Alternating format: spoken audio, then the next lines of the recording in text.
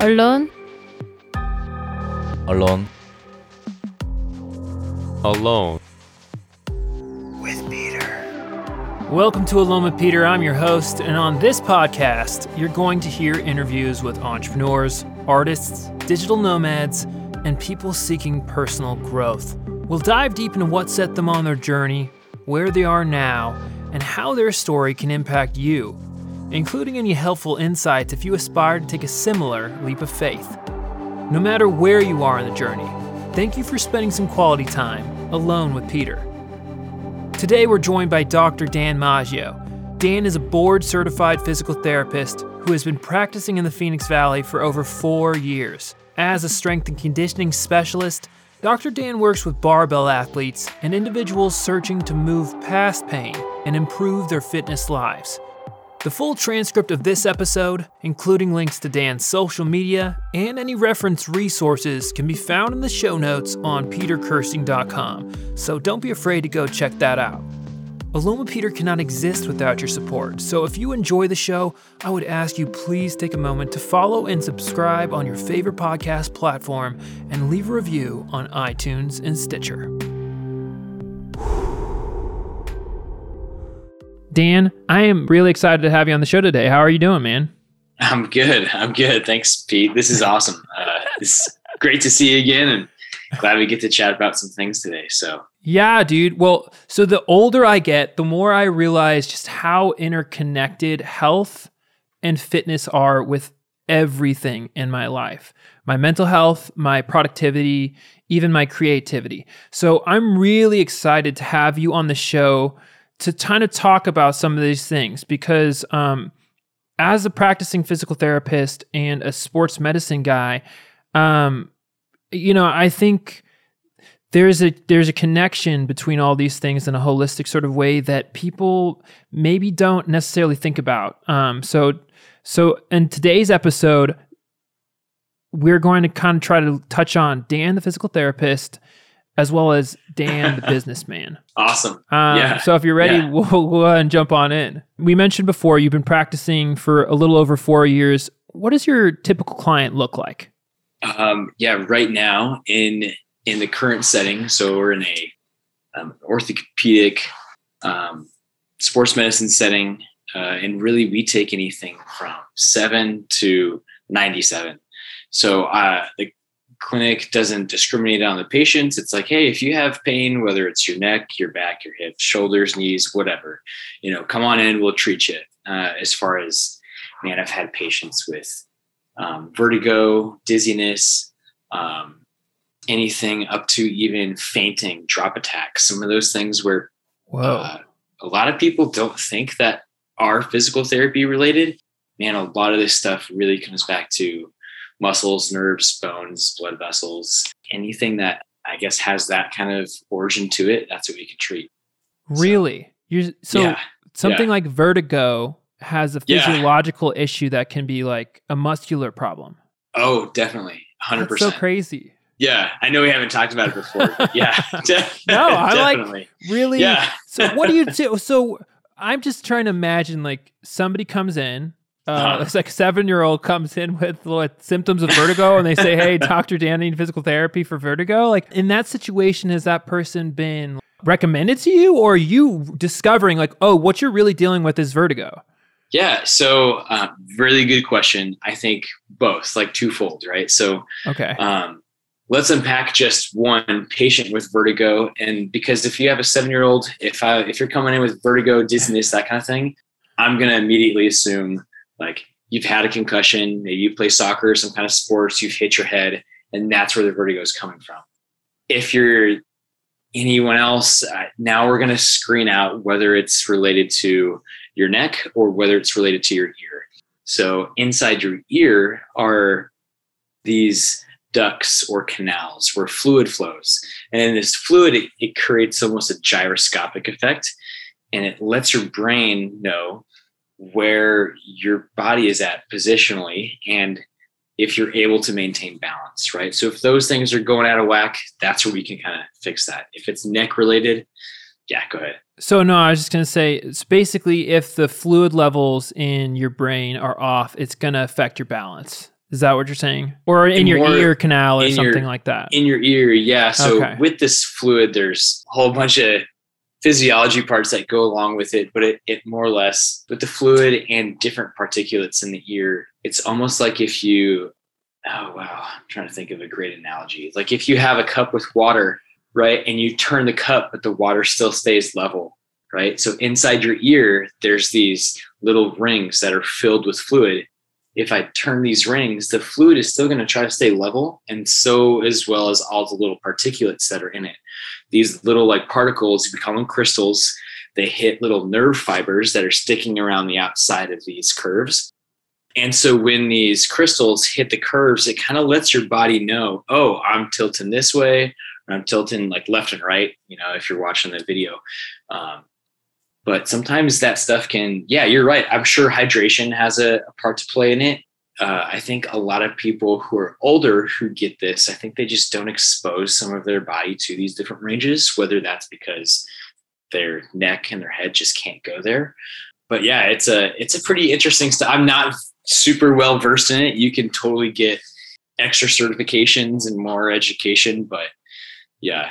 I can't imagine that that's the most typical thing that you're treating with physical therapy, though, right? Definitely not. That's like, that stuff's super rare. And I'll be honest, I think, maybe once or twice a month, you'll get a script that says, hey, patient has vertigo, treat for vertigo.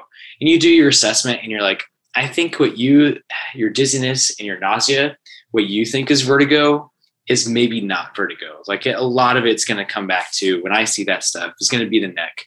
Like I've had great results with treating the neck and then getting changes in the dizziness and even the spinning sensations, just from a lot of the tie-ins of the nerves at like the C, like your upper cervical level. So I'm kind of curious because I imagine that the average person coming to physical therapy, it's almost like maybe it's the second to last attempt to fix something. When somebody comes to you, how does their approach to therapy really meet up with how you're trying to help them? I know I used to work in a hospital, for example, and I could tell you when people are in the hospital, they don't want to be in the hospital. Almost zero, like maybe it's a very small percentage of the people that show up to a hospital are there by choice. It's because something happened and they have to deal with it and don't know how else to deal with it, right? I imagine it's kind of like that with you. So what are some of those challenges you're running into with that? That's a really good point that you bring up. Is physical therapy is not someone's first thought when they experience pain. And I think that's a really unfortunate thing because pain it's a challenging topic to talk about, but it's even harder to then treat, right? Because now you have this complex experience that you're going through. Does it have a really simple answer? Maybe, maybe not. But I think with physical therapy being one of the last things that people see, it's kind of almost a last ditch effort sometimes. Oh, I've had 2 or 3 surgeries. Oh, I've been to chiropractic 2 or 3 times. I've been over to this guy. I've been to this neuromuscular specialist. I've been to this personal trainer. He said this thing. And so it's almost like the people who physical therapy as a profession almost seems to be this back burner. Oh, you go to them after you've had a surgery and they'll rehab you back to whatever you've had. Yeah. It's really interesting. So that seems to be a really big struggle. So the other day I called you and I have a friend who is very active, very healthy guy who had hurt his shoulder. And he was concerned that he might have damaged his rotator cuff or something. And when he called me and told me about it, there are all these different reasons why we're talking about it. But one is that, his livelihood, he does a lot of climbing for his livelihood and he climbs for fun. So obviously having an impaired shoulder is a big deal. He's trying to figure out what to do. And so I said, well, I don't know what your course of action should be. I have no idea because I'm not in any way, professionally geared towards that thing. But yeah, I have this friend of mine, Dr. Dan, you should reach out to. And I remember when I called you, you immediately, and I think this speaks to your character, and it's the reason why I'm touching on this.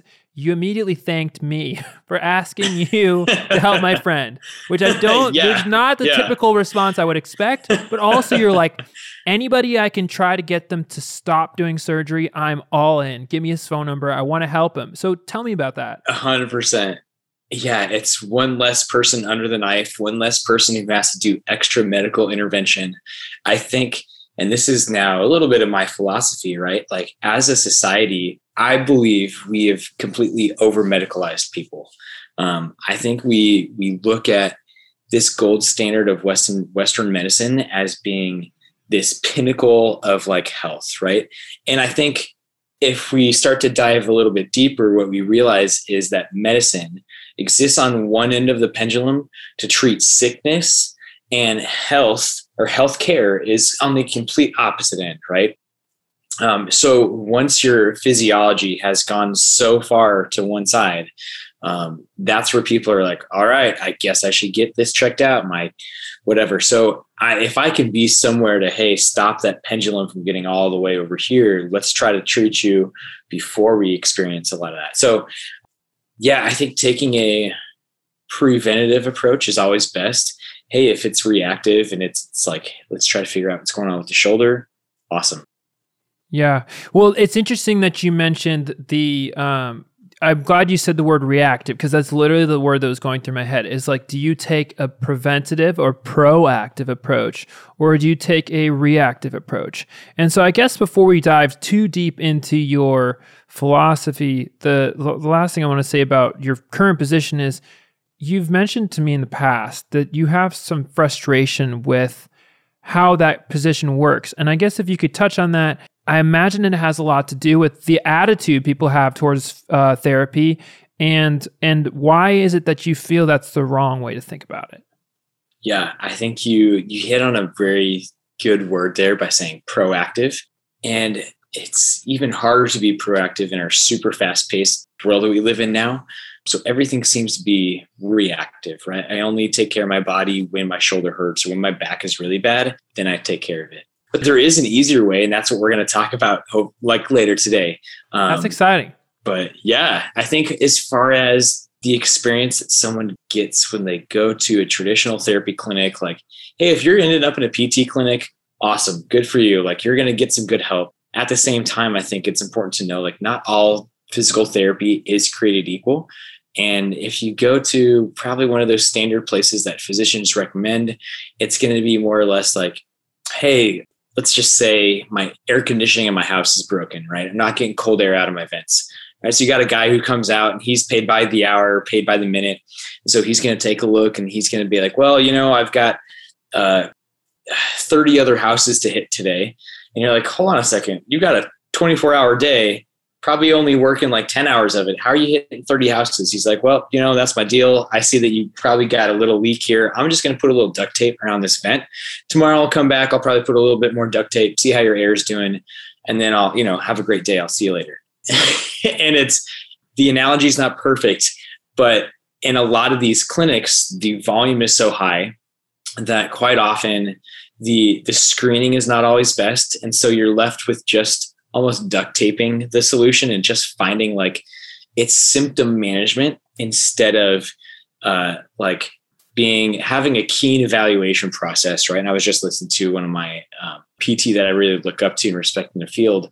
And it's like, man, you have to really take your time with evaluating people and giving them exactly what they need. And then they don't have to come back, right? Like that's the point, is give this person the real solution, spend the time necessary with that individual.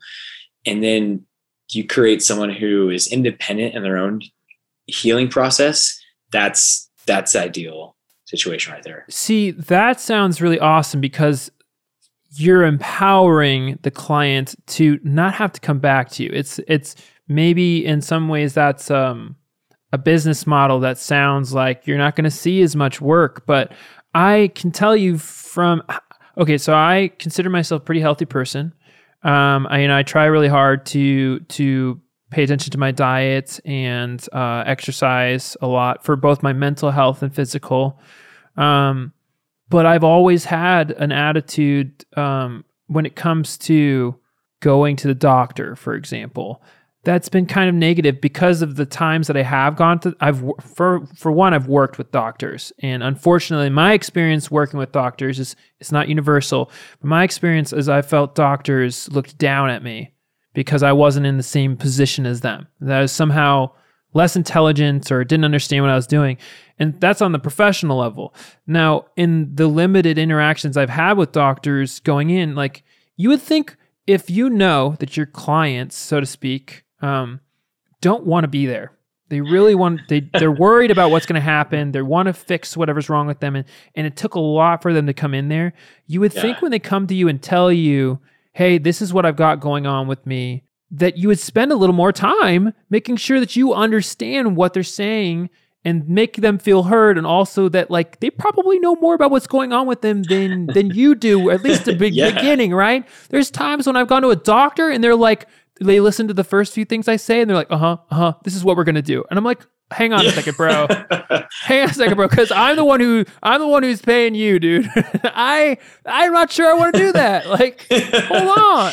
Yeah. Yeah. And it's hard because, I think for the most part, people in the medical field, like they're there to make a change and make a difference. The way that medicine is set up, at least in this country, I would say like just based on time, right? It's not set up with the patient at the forefront. All Alone with Peter. Don't just decide to live with chronic pain. I've done it and it's miserable. It eats away at your soul. It's so important to have a holistic approach to life, and what Dr. Dan's doing is so meaningful because he's putting the power back in your hands. You can do something as simple as follow him on Instagram at Dr. Dan Maggio. Watch a few 1-minute reels for things like strengthening your shoulder, your back, your wrist. These things that in the daily grind start to weaken up. Strengthen them and start to feel that pain melt away. Honestly, if any of this resonates with you, please give him a follow on Instagram. And if you're enjoying this podcast, follow me at Aloma Peter on Instagram. All right, enough from me. That's my call to action for the day. Follow Dan and follow Aloma Peter on Instagram. Let's get back to the show.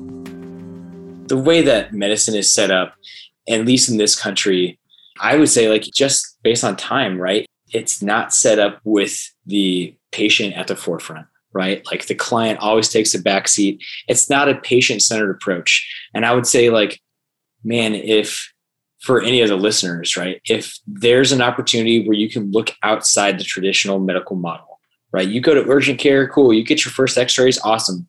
Then you're going to go to wherever else, right? But try to find someone who still has those same credentials, but are practicing a little bit outside of the traditional practice. Man, you could have a way better human experience, right? Your results are going to be personalized, and you're probably going to get your results a little bit faster because it's not going to be slowed down by bureaucracy of insurance dealing with, I got to talk to this guy, talks to this guy, talks to this one. And they're all not really even talking. Like I can't tell you how many times, man, you send off your notes of your evaluation of, hey, this is what's going on with this patient. Like, I think you should take a look at this, this, and this. And that, whoever's on the other end doesn't have time, doesn't care, and like, so communication between providers, even in healthcare, it's hard for sure. The issue of healthcare as a whole is not necessarily what we're trying to address on this topic, but I find it is a very frustrating experience. And so I wonder, you mentioned volume. How much of that is the issue? So you clearly want to spend time. You mentioned, mentors saying you really have to spend time making sure you understand the problem before you start to prescribe, if you will. I don't know if that's the right word. Yeah. How do you do that? Because I know you see a lot of people. I do. Yeah. In my current full-time setting, it's on my long days, probably 10-hour days, seeing upwards of like 26, 27, maybe 30, like I'll have 30 people scheduled, maybe 27 show up. In my half days, I'll have maybe 17, 18 people scheduled, maybe 15, 16 show up. Right. So there's a little barrier of like how many people drop off. But traditionally, what you'll find is maybe 15 or 30-minute blocks, maybe 15 for your follow-up visits and 30 for your evaluation. And I think that might seem like a lot of time for a lot of people, but when you get into it, our field is still a field of therapy, right? There's going to be, and this is what we'll talk about, right? With pain experience, there's the bio, the psycho, and the social approaches, right? So all of those different ways of looking at pain, that's what we're trying to address in every session. And if it's 15 minutes long, man, maybe I'm only hitting on like a small fraction of what's really going on with the patient. And then to give them a physical treatment, right? Like, hey, if this type of pain is going to respond to movement, which, most pain is, how am I getting effective movement across to that individual?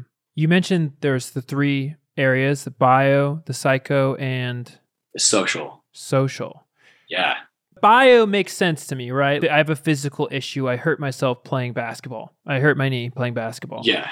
Let's run with that example, right? So like, let's say you hurt your knee playing basketball. The bio part of that example is what tissues specifically in your knee are hurting from the knee pain, right? Sure. Is it a muscle? Is it a tendon? Is it the bony surfaces? What exactly is going on? And what's the physiology related? Are you swelling? Did you tear something? Cool. That's the bio. The psycho part of it, like the psyche, is how I, as an athlete or as an individual, are perceiving my pain that's going on in my knee. Like, oh my God, like as soon as I landed, I think I tore something. This is going to put me out the rest of the season. Wow. And so that aspect of pain or of the pain experience can make things a little bit more amplified, right? Because you come down on your knee, like, oh my gosh, we kind of expect the worst to happen, right? You go Google your symptoms. I think I tore something. It's always worst case scenario. That's how our bodies have adapted over time. So our last one, so bio, the psycho, and then the social is, hey, if this was how me as a basketball athlete, if this is what I do in my pastime, how I decompress after work, and my social group is all of the rest of my friends that I go play basketball with, how does me having knee pain affect my social life and how the rest of my friends view me as like having this knee pain, right? So it's more or less what I think about my pain and how the world and how I interact with the pain now going forth, right? If I'm playing basketball and I'm in the inner city, maybe I don't have access to a PT or healthcare. That's also a social aspect of the knee pain. Dan, that's fascinating because we briefly mentioned the word holistic, but this is, I think, a pretty interesting illustration of how it really is holistic, right? It almost seems like if I have a strong negative psychological reaction to the injury itself, is it fair to say that impacts my recovery from that? Oh, so much. Yeah. Also, the social aspect, like you said, if it's something, another example, maybe we dive into this in part 3 more, but let's say I'm a digital nomad. I work on the go. I work a lot on my computer. My wrist is killing me, dude, from all the carpal tunnel I'm getting from all the time on the computer. That is going to affect the social aspect. Is the nagging injury, is that, and the psychological, I'm assuming? Yeah. Oh, definitely. Like, I think you nailed it on the head of like, hey, like, yeah, my wrist hurts while I do my job, but how does that affect, like, your brain's going to start thinking about how am I going to provide for my family or myself if I can't do my work with my hand? And then how do I interact with the world around me while my hand hurts? Like, I'm not going to, like, going grocery shopping is going to suck a little bit more if I'm going out in public and doing that, or I can't, hold on to doors, pull that stuff. You could just keep going. I mean, I spend several hours a day standing inside of a closet that is 8 foot by 6 foot by 10 foot maybe, because I record voiceovers in that space. It's very hot in there and I'm standing the whole time. That has a psychological effect on me because of the physical constraint that I place myself in. And because of the psychological effect, if I'm not careful, it could have a very harmful social effect in that, like, when I see my fiance, I might be really grumpy with her or whatever else. I don't know. This is really necessarily the physical way to think of totally. it, but that's what I think of immediately. It's like, yeah, I can relate. Yeah. I love this stuff. I could go on and on and on with you about this. Okay, so we're touching on all this stuff. I don't think there's any way you're able to get this kind of in-depth with your clients in your current position. And I know you've mentioned you have some entrepreneurial goals. So is it safe to say that your current practice as a physical therapist in a more traditional role is a little different than what you ultimately want to do? That's definitely safe to say that. I think what my goal with using PT as a way to experience life and I guess get what I want out of life, right? Like being able to help people in the way that I want to help them. Physical therapy was a path that I choose to say, like, I could probably do this for fun. And I really love helping people, but it's got to be on my terms. So yeah, I think right now, just trying to figure out what that looks like and make a plan and go forth with it. So. All right. So as we're wrapping up this section, we've been talking with Dr. Dan Maggio about his philosophy about how to approach pain and manage it. We've been talking about his job as a physical therapist and the attitude that people have towards therapy. Dan, as we wrap up this section, I would love to hear from you. You've been doing this for a while. What was the catalyst for you to pursue physical therapy as a career? That's a great question. I think it comes back to movement. And to me, like sports were a big thing until I realized like, hey, like just moving my body and being in the weight room was sometimes a little bit more fun than like playing basketball or, going to play baseball. Like I really liked the weight room aspects. And so looking at being a personal trainer through college, doing Olympic weightlifting and working at different CrossFit gyms, I really liked being able to help the general population understand like I can become strong, confident, and powerful in my body just by working out. And so that path took me into, hey, how do I help these people who might be experiencing pain while they do things like CrossFit or weightlifting or just lifting in the gym, right? Like as I'm trying to better my health, I shouldn't be experiencing pain. But what I realized was if we send these people out to go lift weights and go do these things in the gym and they have no guidance, it's kind of like having a baby play in the kitchen. They might get into the knife drawer. They might, stab themselves with a fork. They may be taking a spoon into their eye, right? And you're like, no, that's a spoon. It's a good tool, but the way you're using it is wrong. And I think that part, that's what really, gets me on fire to help people in this world of physical movement and exercise is the tools that we have to help work with people. There's no one that's really showing people like how to use them and how to do it in a way where it sets you up for success for the rest of your life. I love it. Dr. Dan Maggio joining us on Alone with Peter for the first part of our 3-part interview, talking about empowering people to take ownership and control of their pain so that they can find the kind of improvement they want in their life.